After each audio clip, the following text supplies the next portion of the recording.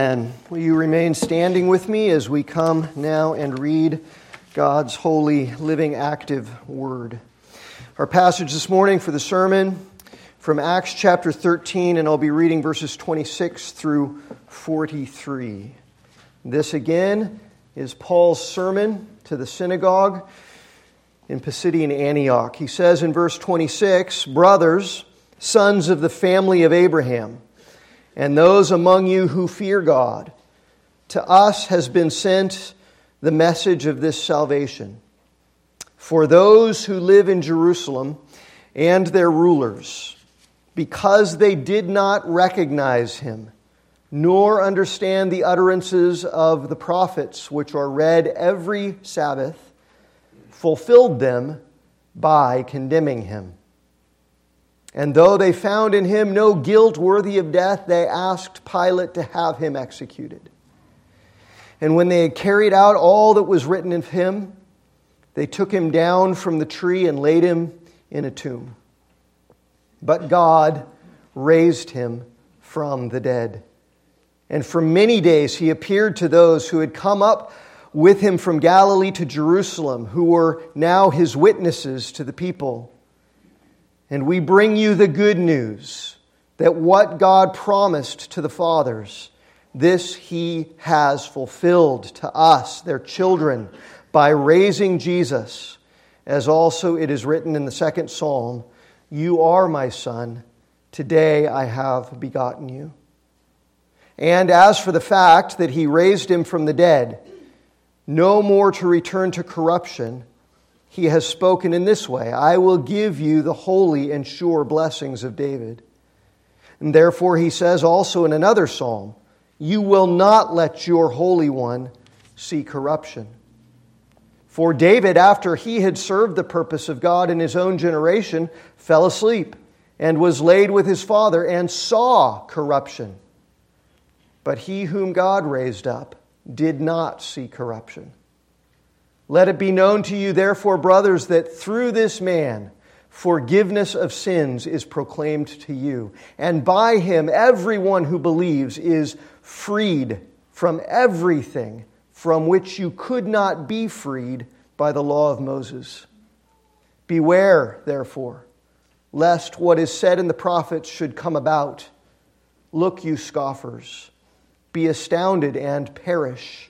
For I am doing a work in your days, a work that you will not believe even if one tells it to you." As they went out, the people begged that these things might be told to them the next Sabbath. And after the meeting of the synagogue broke up, many Jews and devout converts to Judaism followed Paul and Barnabas, who, as they spoke with them, urged them to continue in the grace of God. And all of God's people said, Amen. You may be seated this morning, and let's pray together as we come and consider God's Word.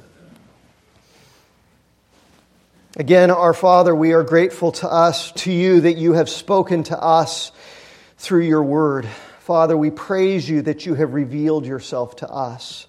And we ask this morning as we come to consider these words that are your words, that are breathed out by you, that are not just the imaginations or ruminations of mere men, but are the words of the living God. We pray, Father, that as we consider them, that they would come to us with living and active power, that your Holy Spirit, who is responsible for these words, would also be with us in reading them and in understanding them, that he would give us help, Father, and illuminate the truth of your word to us, that we might not only know it, but trust it, and that not only in trusting it, Father, that we might be transformed by it, and that we might not just be hearers of your word, but more and more become doers of your word, who do trust you and who are transformed by your word in our lives and do live our lives more and more for the cause of your glory. So, Father, be with us this morning and give us your grace and your help and glorify yourself in your church, we pray. In Jesus' name, amen. Amen. Well, over the past few weeks, as we have continued on in our study of the book of Acts together, we've been digging into this sermon of Paul's that he preached at the synagogue in Pisidian Antioch.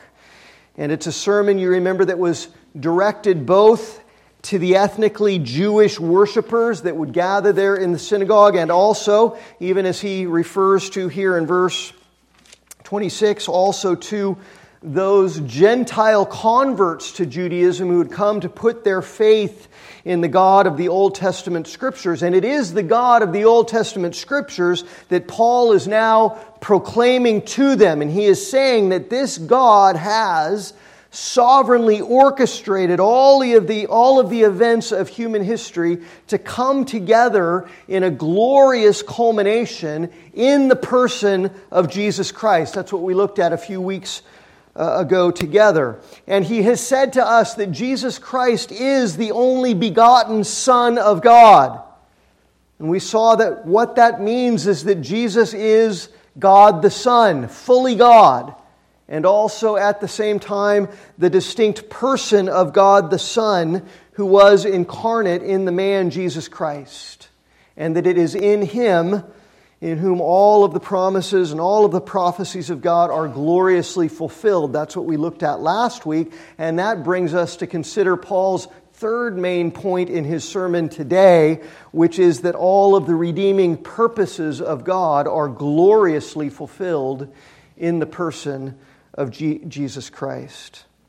And so what Paul is doing in this sermon is bringing history and doctrine, theology. He's bringing those two things together in order to focus on the centrally important person of Jesus, historically and doctrinally.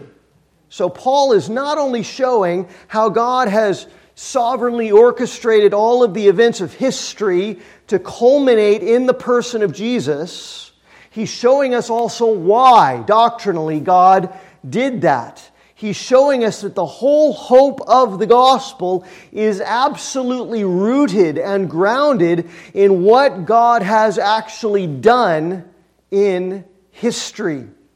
And that's very, very important for us to understand. In the early part of the 20th century, Professor J. Gresham Machen of Princeton Seminary said this. He said, talking about two phrases, he said, the phrase, Jesus Christ died, is history. It's a record of what happened historically.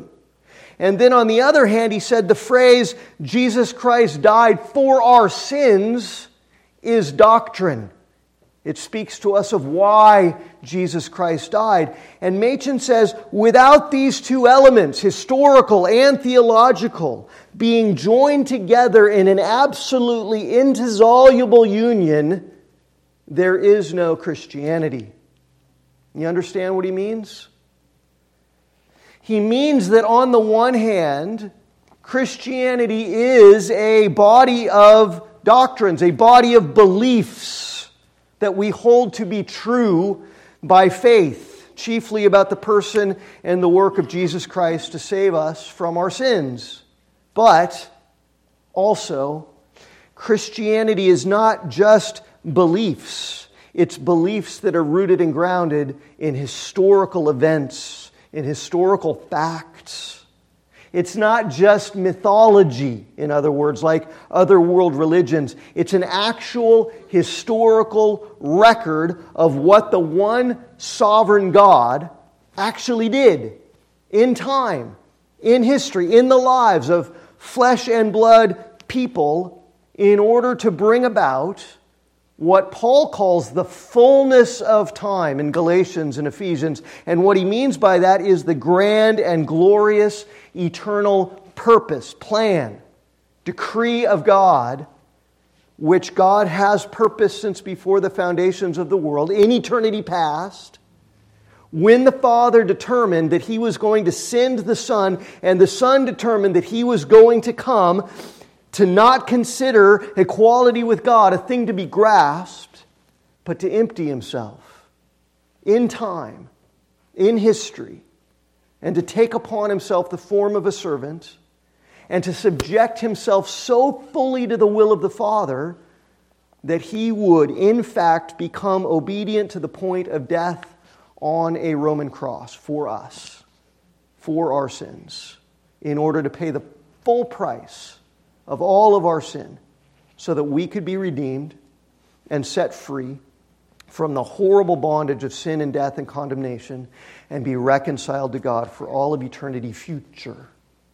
So, see, if it's all just mythology, if it's all just ideas, if it's all just stories that are meant to inspire us and motivate us, like Aesop's fables in a particular moral or ethical sort of direction, then it's not Christianity. And it's of zero value to us eternally. It can do us no more good than any of the other religions or philosophies in this world in terms of reconciling us to God and guaranteeing us an eternal hope.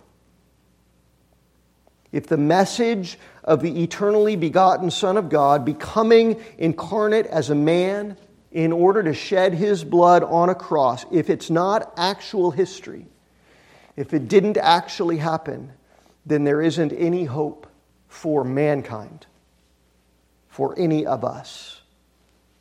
But because it did all happen, because God the Father and God the Son did, in eternity past, covenant together to accomplish the redemption of a multitude of sinners, and because God the Son did become incarnate as a man, and did shed His blood on the cross, and did rise from the dead on the third day, and did ascend into heaven, and is seated at the right hand of His Father, and does make intercession for us, then in Him we have ultimate and we have everlasting hope. And that hope is an absolutely sure and firm anchor for our souls, because it's not just tethered to ideas or philosophies that are up to us to implement. It's tethered to what God has done.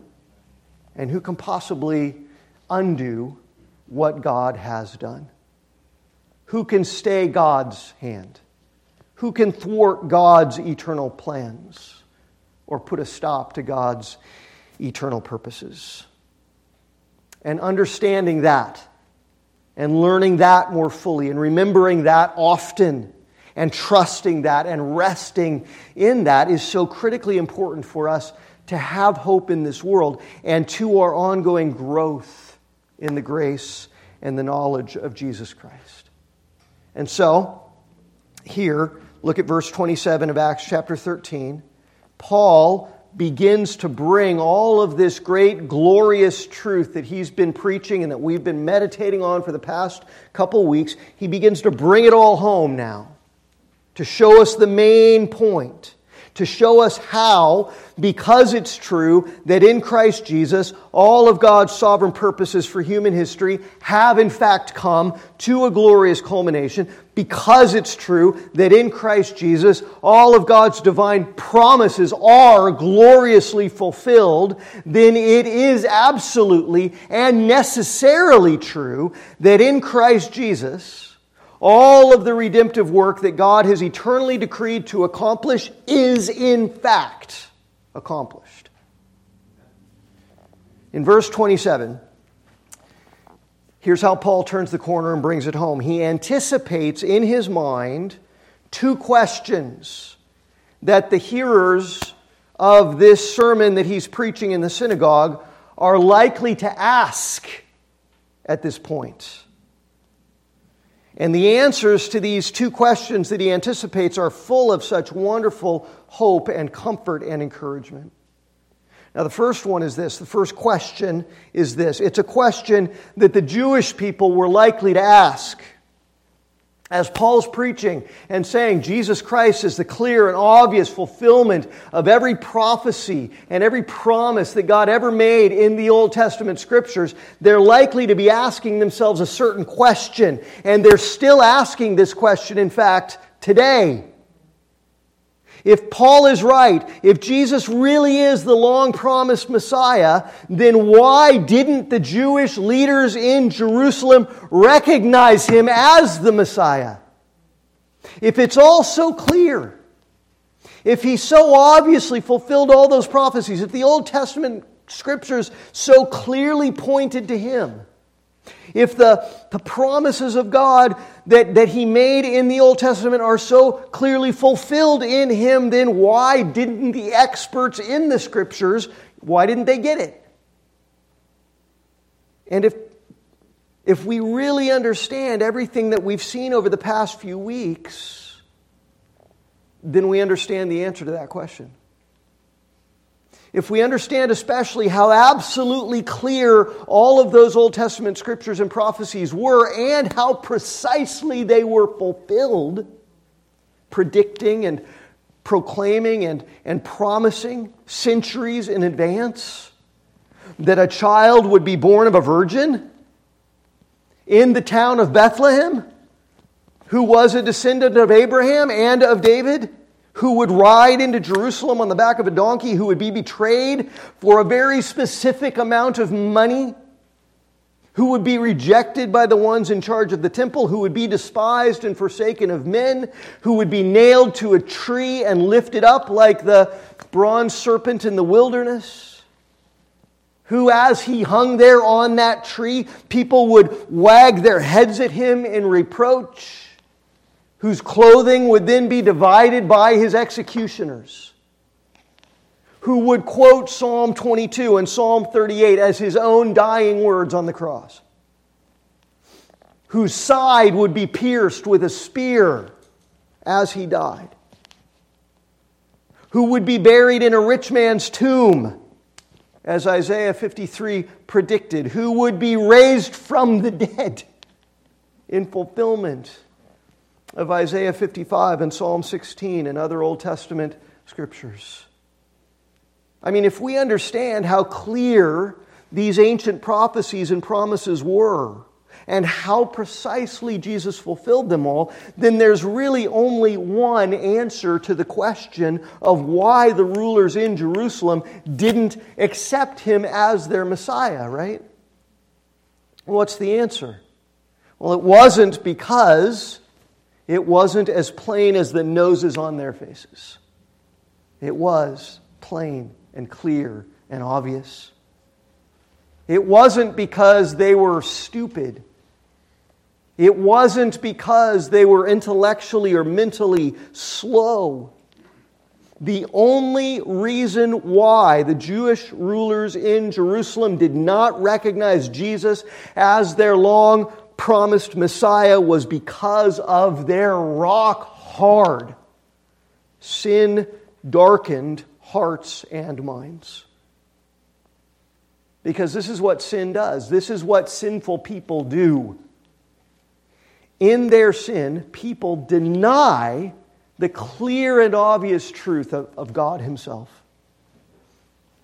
In their sin, people suppress truth at all costs. In their sin, people call darkness light. In their sin, people call evil good.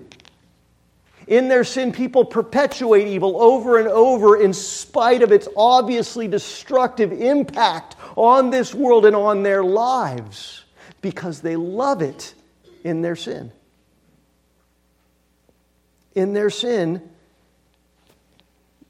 people distort reality because there is this ferocious tendency in the heart of every sinful human being to do that, to twist, to distort, to pervert reality in order to try and make it conform to our own fleshly desires.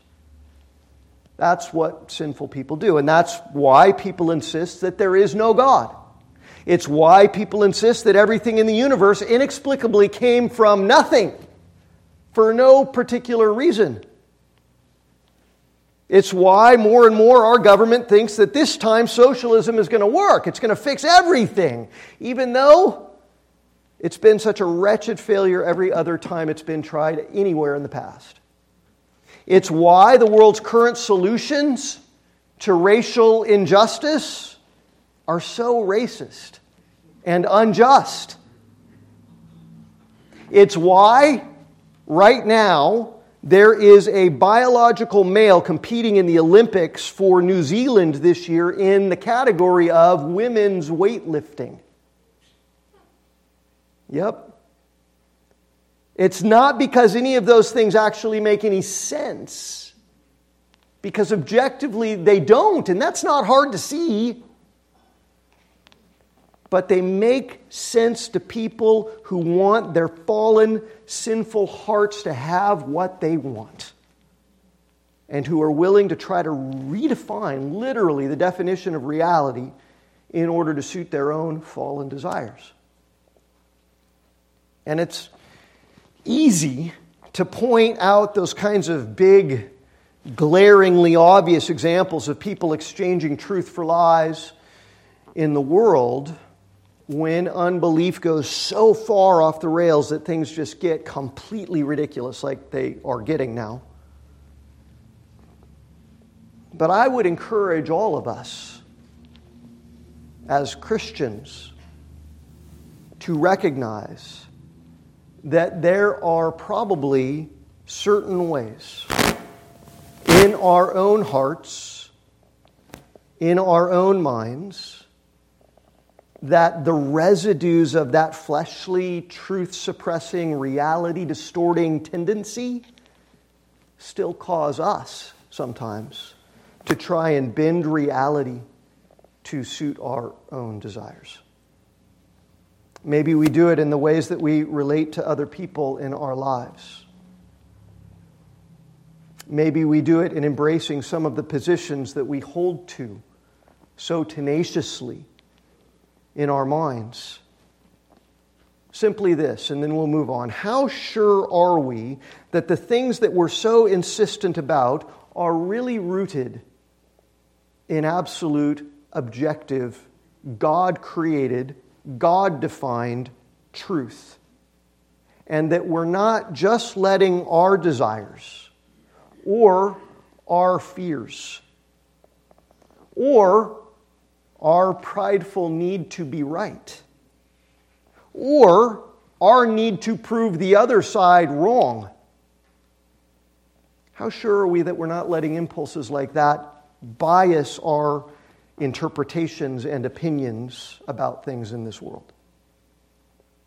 And then to call those positions righteous and true, like the Pharisees did, when actually they had very little to do with righteousness and truth and much more to do with the sinful pride of their own hearts. And that's exactly what the rulers in Jerusalem did when Jesus came onto the scene. In spite of all of the clear and obvious evidence that God had supplied for centuries and millennia, that all absolutely screamed that Jesus was obviously the long-awaited Messiah, God in the flesh, Emmanuel. They didn't accept it because they didn't want it. They twisted and they distorted God's word. They misinterpreted His law. They misinterpreted prophecy. They misinterpreted reality because they did not want to accept what it all clearly revealed.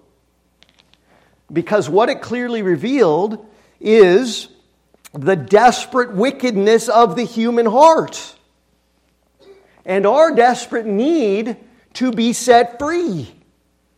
Not from whatever we insist is the big problem in our lives or is oppressing us or other people are doing to us. What we need to be set free from, first and foremost, is the relentless bondage of our own sin. Every human being needs to come to the place in their lives where they stop saying the big problem is what's happening to me and start saying the big problem is me. Let's see, the Old Testament screams that. Jesus came preaching that. John the Baptist before him. You need to repent and believe because the kingdom of God is at hand. The problem's you. But in their own prideful refusal to admit their own pervasive sinfulness, the rulers in Jerusalem not only twisted and distorted God's word to suit their own desires, they murdered the King of Glory. And so Paul, who had been one of them, remember, Now, having been crucified and raised to newness of life and transformed by the power of God's grace, now Paul proclaims to these Jews in Pisidian Antioch that the reason why the rulers in Jerusalem failed to accept Jesus as the Messiah was because of their own rock-hard, sinfully darkened hearts and minds. And in that sin, they condemned him. And by condemning him, so ironically and so gloriously, they ended up fulfilling the very prophecies about him that in their sin they had failed so miserably to understand. And that was the second question that Paul anticipated and is answering in these verses. It's this. Well, okay, if they rejected the Messiah, then doesn't that mean that God's purpose in sending him is nullified, is thwarted? If he was supposed to come and deliver Israel, and if Israel rejected him and murdered him, then wasn't the big grand plan a big failure? And the answer is, well, of course not. Because his rejection was the big grand plan in all of God's glorious sovereignty. We all know the awesome words of the prophecy in Isaiah 53. We talked about them last week. We meditate on them all the time, and especially in the springtime as we're preparing to celebrate Good Friday. Isaiah 53 clearly prophesied that Jesus would be forsaken, would be despised, would be crushed, would be pierced. Psalm 118 clearly prophesied that the builders would reject the stone that would end up being the cornerstone of a gloriously new temple that God was building. Though they found in him no guilt worthy of death, Paul says there in verse 28, they asked Pilate to have him executed. And by doing that, by condemning him, they ended up fulfilling the prophets. Paul says in verse 27. See, this was the divinely decreed, sovereignly orchestrated plan all along. Because sin inevitably leads to suffering. In God's perfect, unchanging justice, sin requires death. That's how serious sin is. And in God's perfect and unchanging eternal love, the Father and the Son determined together, agreed together, planned together, covenanted together that the Son would come and bear the full weight of the wrath of God upon himself and suffer as a servant for us, so that instead of us being condemned to everlasting death, we would be given life everlasting in him instead. So they rejected and they condemned Jesus because of their hard-hearted sin. And by rejecting him in the glorious sovereignty of God, not only did they not derail God's plan, they accomplished it. Because Jesus, who was put to death by the hands of godless men, died according to the predetermined plan and foreknowledge of God, as Peter preached way back in Acts 2:23. And all of it, as we saw last week, the betrayal of Jesus, the crucifixion of Jesus, the sour wine they gave him on the cross to drink, the spear that pierced his side, the cries that came off of his lips at the end of his physical life, all of it was planned from eternity past. All of it was prophesied. All of it was fulfilled. Even, glory be to God, even through the wickedness of those who rejected and condemned and executed him. It's amazing that as those Old Testament scholars who had read and studied God's Word so much, as they delivered Jesus over to Pilate, because they couldn't kill him themselves, the Jews knew, we can't kill this man. We want him dead, but we can't kill him. So how can we get him killed? We can deliver him over to Pilate. We can give him over to the Romans. And how do the Romans kill people? Well, they crucify people, and that's what they demanded. And it's amazing that as they did that, they didn't recognize how astonishingly they were, in fact, fulfilling prophecy. Because the crucifixion was prophesied in the Old Testament, even though in the Old Testament they didn't even know what crucifixion was. There wasn't crucifixion when the Old Testament was written. It's not a Jewish thing. It's not a Jewish form of execution. And yet it was foretold. It was pictured in the Old Testament scriptures like Psalm 22 and Numbers chapter 21. Jesus' burial also should have been an obvious sign to them that God was fulfilling Scripture in His Son. Because normally people who were crucified in the Roman Empire were crucified because that was the execution that was reserved for the lowest class of criminals, the scum of the earth. And so after they crucified people, they would just take them and throw their bodies into a mass grave. They wouldn't give them any kind of honorable burial. But that's not what happened to Jesus. Jesus was laid in a tomb that a rich man bought in fulfillment of Isaiah's words in Isaiah 53 verse 9. So see, God's purposes, so far from being thwarted by these hard-hearted, wicked rulers in Jerusalem, were meticulously accomplished, down to the detail, even in the death, even in the burial of Jesus. Including, and this is especially important, obviously, in terms both of the proof that Jesus is God and is the Messiah, and of His accomplishment of God's redeeming purposes.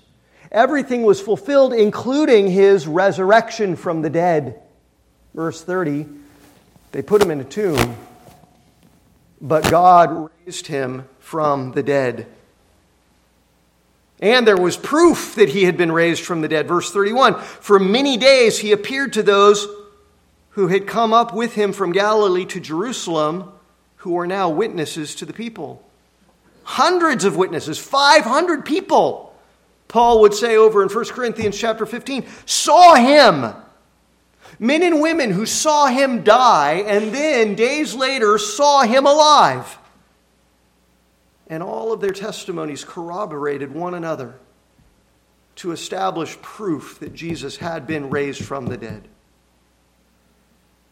And all of this, all that God did in history, in Jesus' birth and life and death and burial and resurrection, all of it is the glorious accomplishment of the redemptive purposes of God. It's not just God saying, look, I prophesied something and now it came true. End of story. It came true for a reason. It's not only the fulfillment of promise and prophecy, it's the accomplishment of redemptive purpose. And so Paul says, in all of these things, we bring you the good news. Verse 32, we bring you the gospel. That what God promised to the fathers, this He has historically fulfilled and done to us, their children, by raising Jesus. As also it is written in the second psalm, you are my son, and today I have begotten you. The death and the burial and the resurrection of the Lord Jesus Christ is the fulfillment of it all. And it is proof positive that He is, in fact, the only begotten Son of God, as we saw 2 weeks ago. Now Paul goes on, verse 34 through 38. He goes on to show these two things, which are especially proven by Jesus' resurrection. First, Jesus did prove Himself to be the begotten Son of God by His resurrection. Because only the power of God, who the Son of God is, could accomplish that. The begotten Son of God, who is God the Son, could never be subjected in any ultimate way to the dominion of death. The perfect God-man could never be subjected to corruption or to decay as a result of death. Well, David had already proclaimed that clearly in Psalm 16, right? You will not let your Holy One see corruption. And ultimately, he can't just be talking about himself, and Paul proves it here, right? Because David did die. And David did see corruption. Verse 36. David, after he served the purpose of God in his own generation, fell asleep, died, was laid with his fathers, and saw corruption. His body decayed. But the one Psalm 16 is really talking about, the one whom God raised up, Jesus, did not see corruption and lives forevermore. So, see, the Scriptures clearly promised the resurrection of Jesus. And Jesus clearly fulfilled those promises. And most importantly, those promises and their fulfillment are the accomplishment of the gospel. The good news that Israel had been waiting for so long, and the good news that all of mankind for all of history so desperately and absolutely needs. And what is that good news? What is it that God decreed to do in eternity past before the foundations of the world were laid? What is it that all of these promises and prophecies were pointing to like a big giant neon sign? What is it that Israel and all of mankind so desperately needed that God did, that God accomplished in the death and the burial and the resurrection of the only begotten Son of God, who is God the Son? Well, it was a freedom. That's what we need. We need freedom. But it was not that we needed a freedom from political or social oppression. It was not that we needed to be freed from earthly poverty. It was not that we needed to be freed from loneliness or low self-esteem or depression or sadness. All of these are versions of the gospel that have been perpetrated on the church for generations and still today. And those kinds of things, some of them at least, most of them probably, are real needs, right? There is political oppression. There is social oppression and injustice in this world. There is poverty in this world. People are lonely. People are sad because circumstances are hard. God cares about things like that. We ought to care about things like that, since the compassion that God had for us in sending His Son to us ought to fill us with compassion for anyone who is truly suffering in this world. But the only begotten Son of God did not take the form of a servant and suffer and die primarily for those kinds of needs. He didn't die. He didn't shed His blood. He didn't take the form of a servant for whatever felt needs we think are our greatest needs. He died for the forgiveness of sins, Paul preached to these people in verse 38. Not to free you from the Romans, not to free you from political oppression and ethnic obscurity. He died to set us free from what we could never free ourselves from by the law of Moses, Paul says there in verse 39. Now, what did he mean by that? What's the law of Moses got to do with it? Listen, Galatians chapter 3, verse 13. This same Paul says this in Galatians 3:13, and he's going to write these words not long after he preached this sermon in Pisidian Antioch. He's going to write the book of Galatians, in which he says, Christ redeemed us from the curse of the law by becoming a curse for us, for it is written in the law, cursed is everyone who is hanged on a tree. Think about that verse. What is the curse of the law? The law of God, the law that God revealed to Moses and through Moses to his people. What's the curse of the law? Well, it isn't the law itself. It's not that the law itself is a curse, because in Romans chapter 7 and verse 12, Paul says that the law is holy, and the commandments of God are holy and righteous and good. So the curse of the law in Galatians 3:13 doesn't mean the law itself is a curse or is cursed. It means the curse that the holy, righteous, good law of God brings upon us. And how does the law of God, revealed through Moses in the Old Testament, how does it bring a curse on us? It does that because it reveals the sin that is in us. And that's what it did all throughout the Old Testament, right? That was God's main purpose in giving it, in fact. The law that God revealed wasn't given by God in order to supply them with a way to be righteous enough by keeping the law for God in all of His perfect holiness to accept them and to approve of them. I mean, on the one hand, if they had kept God's law perfectly, with zero defects ever in their words, in their deeds, in their thoughts, in the intentions of their hearts, in their attitudes, in their desires, if they had have been perfect and holy like God Himself is perfect and holy, then of course God would have accepted and approved of them, right? Because God is just and God is fair and God is true. But they didn't do that. They didn't even begin to do that because they couldn't, and God knew it, and ultimately He gave the law in order to prove it and show them why. Not to give them a way to be good enough to earn His everlasting approval, but to give them a way to see how desperately sinful in the deepest recesses of their hearts and lives they really were. Because when people who are sinful to the core, and all people in Adam are sinful to the core, aren't we? There are none who are righteous, no, not one. Romans 3, verse 10. And that's no novel teaching in the New Testament, right? Paul's quoting the Old Testament scriptures there in Romans 3.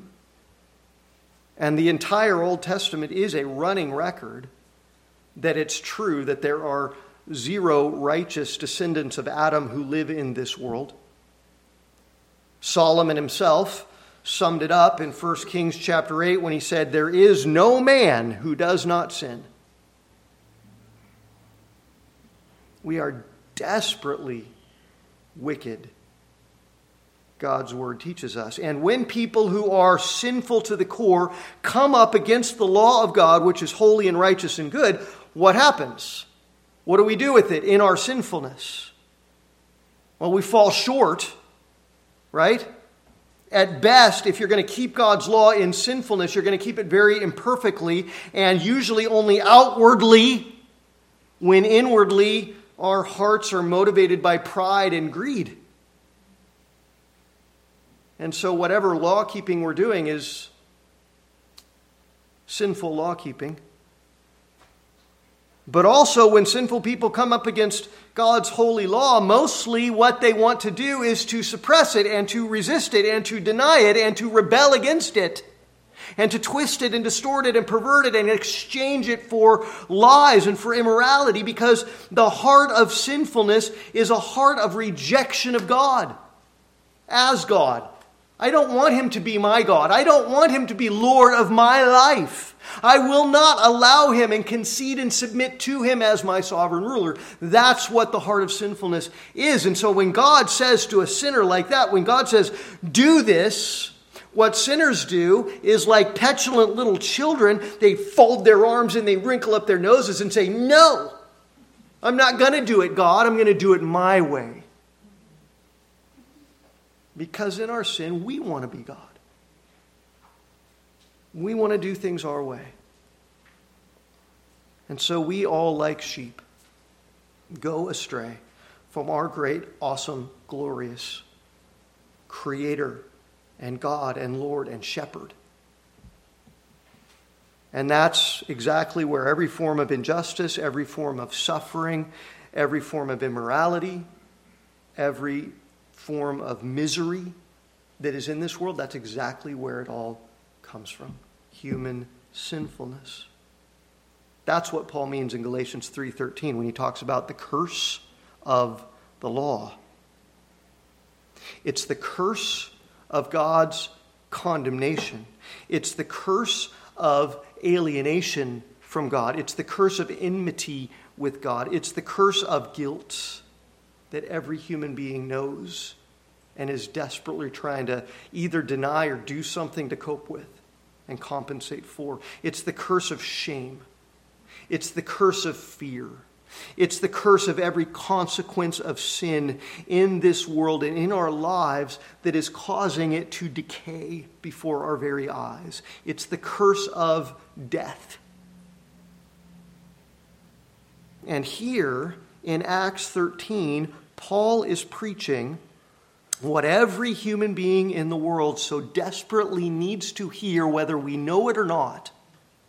He's preaching that there is no possibility of freedom from the terrible curse that comes on us as God's holy law exposes our desperately sinful hearts. There is no freedom from that curse to be found by keeping the law, by trying to be good in our own strength and by our own efforts. That's what Paul means when he says, by him. By who? By Jesus. Everyone who believes is freed from everything from which you could never be freed by the law of Moses. What he's saying is you cannot possibly ever dig yourself out of the infinitely deep pit of the law's curse by keeping the law. Because you'll only ever keep the law sinfully, pridefully, not in order to please God, and imperfectly. You'll never be holy like he is holy. And all of your efforts to be good, all of your efforts to be righteous, all of your efforts to keep the law will only expose more and more of your sin, and you'll only dig the pit that you're in deeper and deeper and deeper.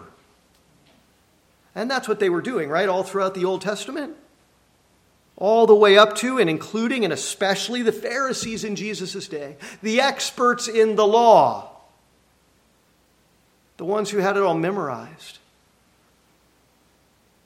The rulers of the Jewish people, they were rigorously keeping the law, but only in the desperate pride of their sinful hearts. When in reality they hated the God who gave the law, and the proof of it was that when he sent his only begotten Son, they murdered him. And guess what? Had we not been delivered from the bondage of that same sin, we would murder him too. We all drove the nails in.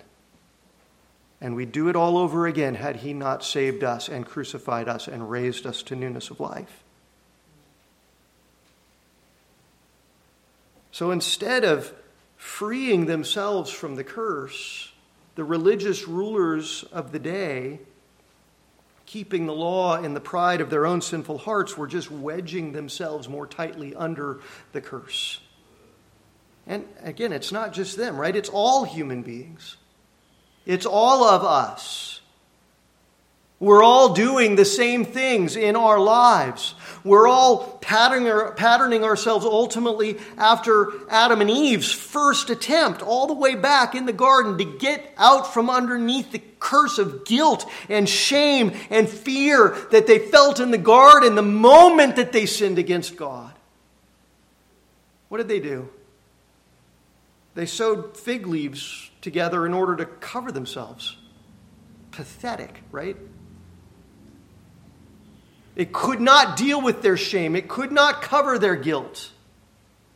It was wholly inadequate. Their sin required nothing less than death, not fig leaves, not plants. Because that's how serious sin is. All of it. Covering their sin was something that they could not possibly do. God did it for them, didn't he? In the garden? By covering them with the skins of the first sacrificial animals who had to die in order for those skins to be provided, those clothes to be provided. Adam and Eve sewed pathetic, inadequate fig leaves, and all of us, every human being born of Adam ever since, we've all always been compulsively addicted to sewing our own pathetic, inadequate coverings for our guilt, for our shame before God.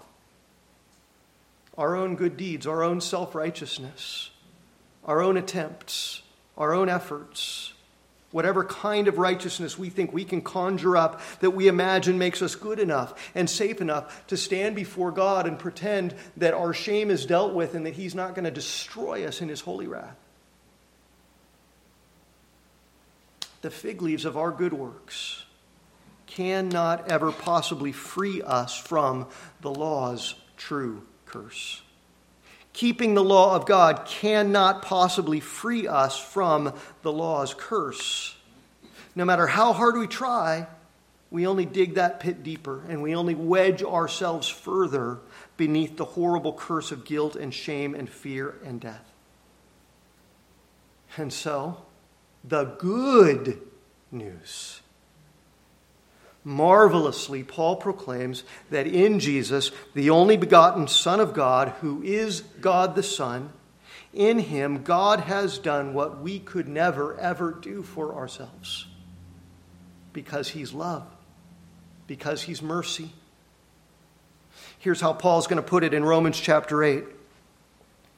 For the law of the Spirit has set you free from the law of sin and death.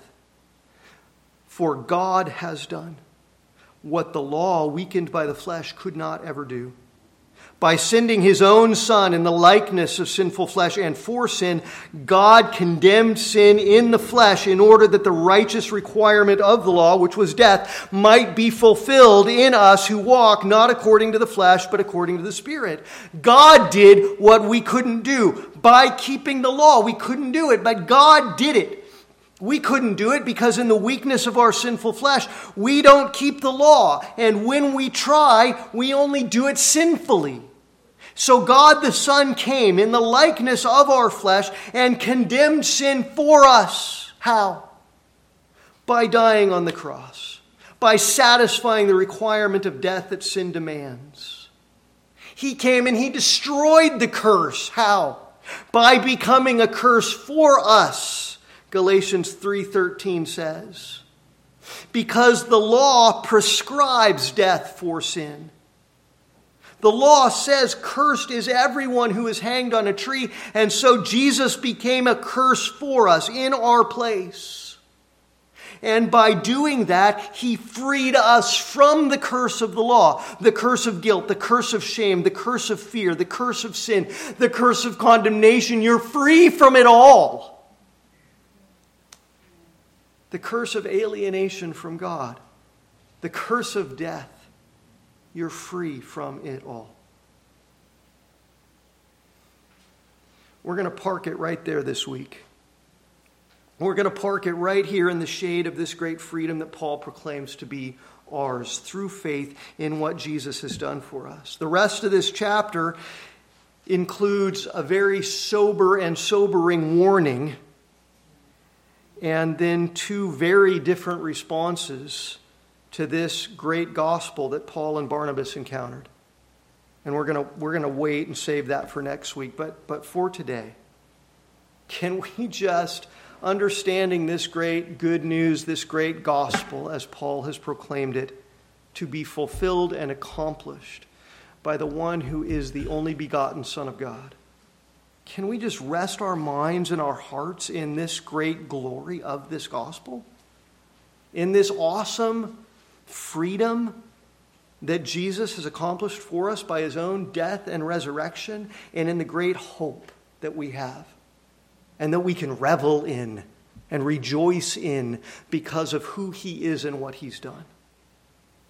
Do you ever, as a Christian, do you ever struggle with temptation or with guilt or with shame or with fear or with doubt or with the discouragement and depression that comes from feeling like you're not good enough and with wondering whether or not you're really his child?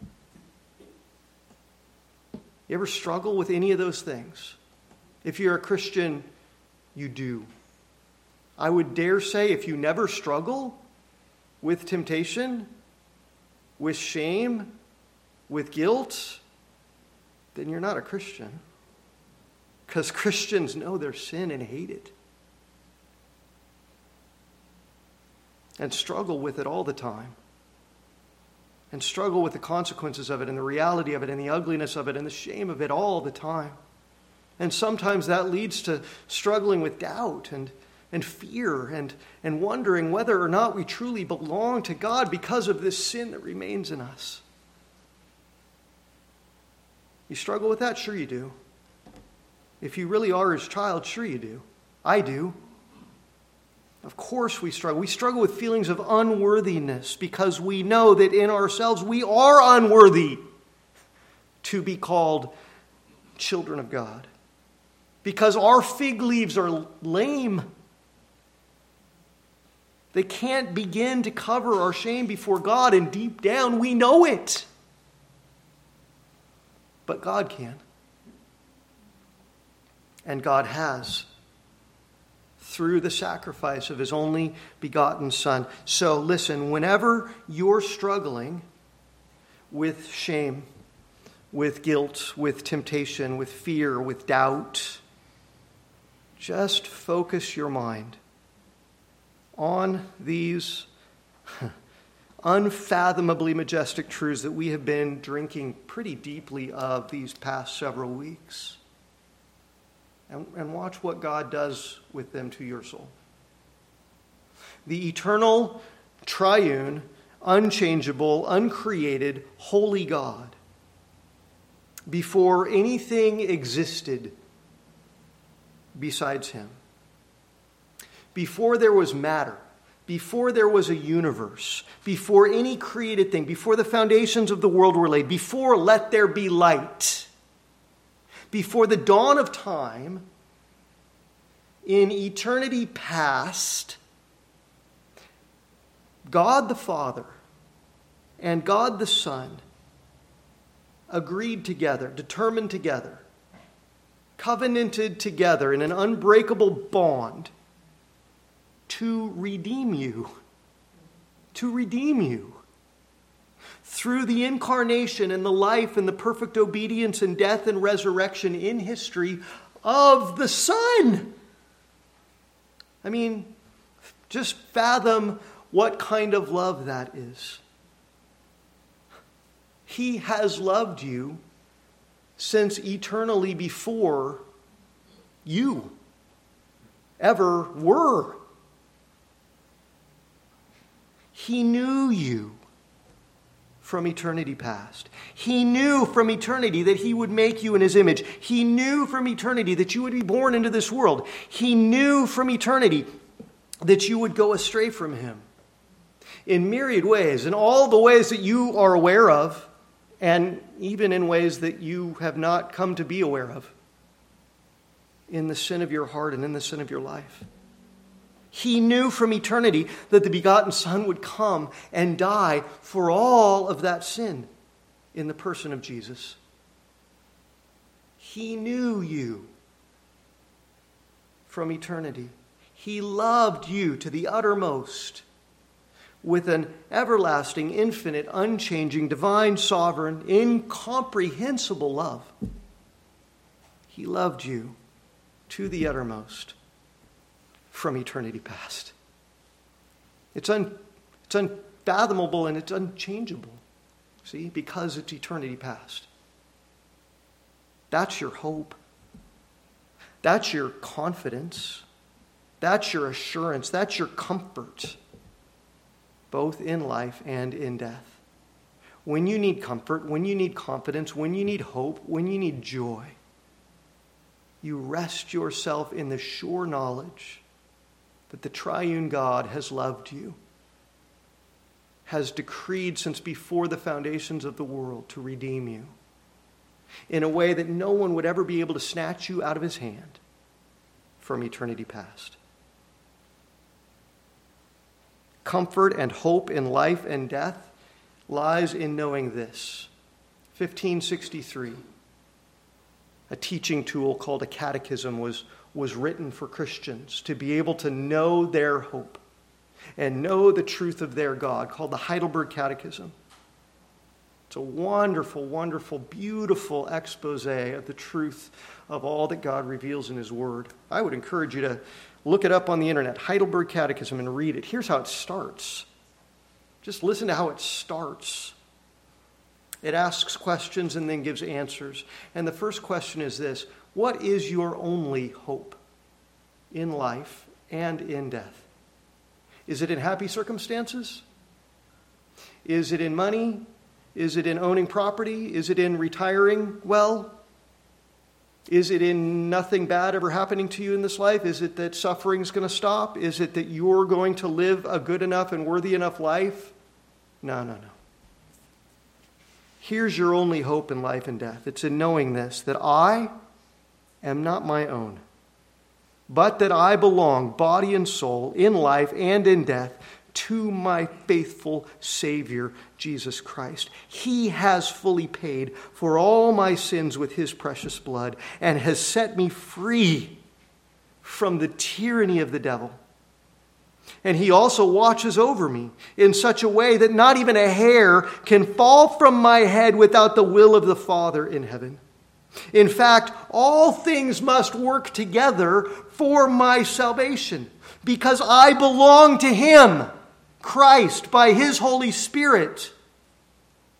And he assures me of eternal life and makes me wholeheartedly willing and ready from now on to live for him. Ancient words, those are words written a long time ago so that Christians could know and trust and be confident in the love of God for them in Christ Jesus, and so that knowing that they would have great comfort and be strengthened by the great love and by the great grace of Jesus to live for him in the freedom that is yours in him. So let's all pray to him together today. And then let's sing his praises with grateful hearts and render praise for his amazing grace, and then come receive that grace together at the table. Let's pray. Our God and our Father, how grateful we truly are for your grace, which is truly amazing. How confident we are because of the truthfulness of your word and the veracity with which you have proved it to be true. Father, how grateful we are for Jesus. How grateful we are for the eternally begotten Son of God, who is God the Son, who came and gave his life for us. Father, help him to be our confidence. Keep our eyes focused on him. Help our hearts to know the great freedom and confidence and joy of what it means to have been loved by him from eternity past, and to have been saved by him in history, and to be kept by him for eternity future. Father, would you fill our hearts with gratitude and love and praise, the kind which transforms our lives and conforms us more and more to the image of Jesus and robes us more and more in his righteousness. And so, Father, glorify yourself in your church, even as we sing your praises and come to your table. We pray in Jesus' name. Amen. Amen. Let's stand and let's sing as loudly as we can this morning. Make a joyful noise unto the Lord, Psalm 100 said. So if you're a little squeaky, it's okay. Belt it out and sing to God how amazing his grace is.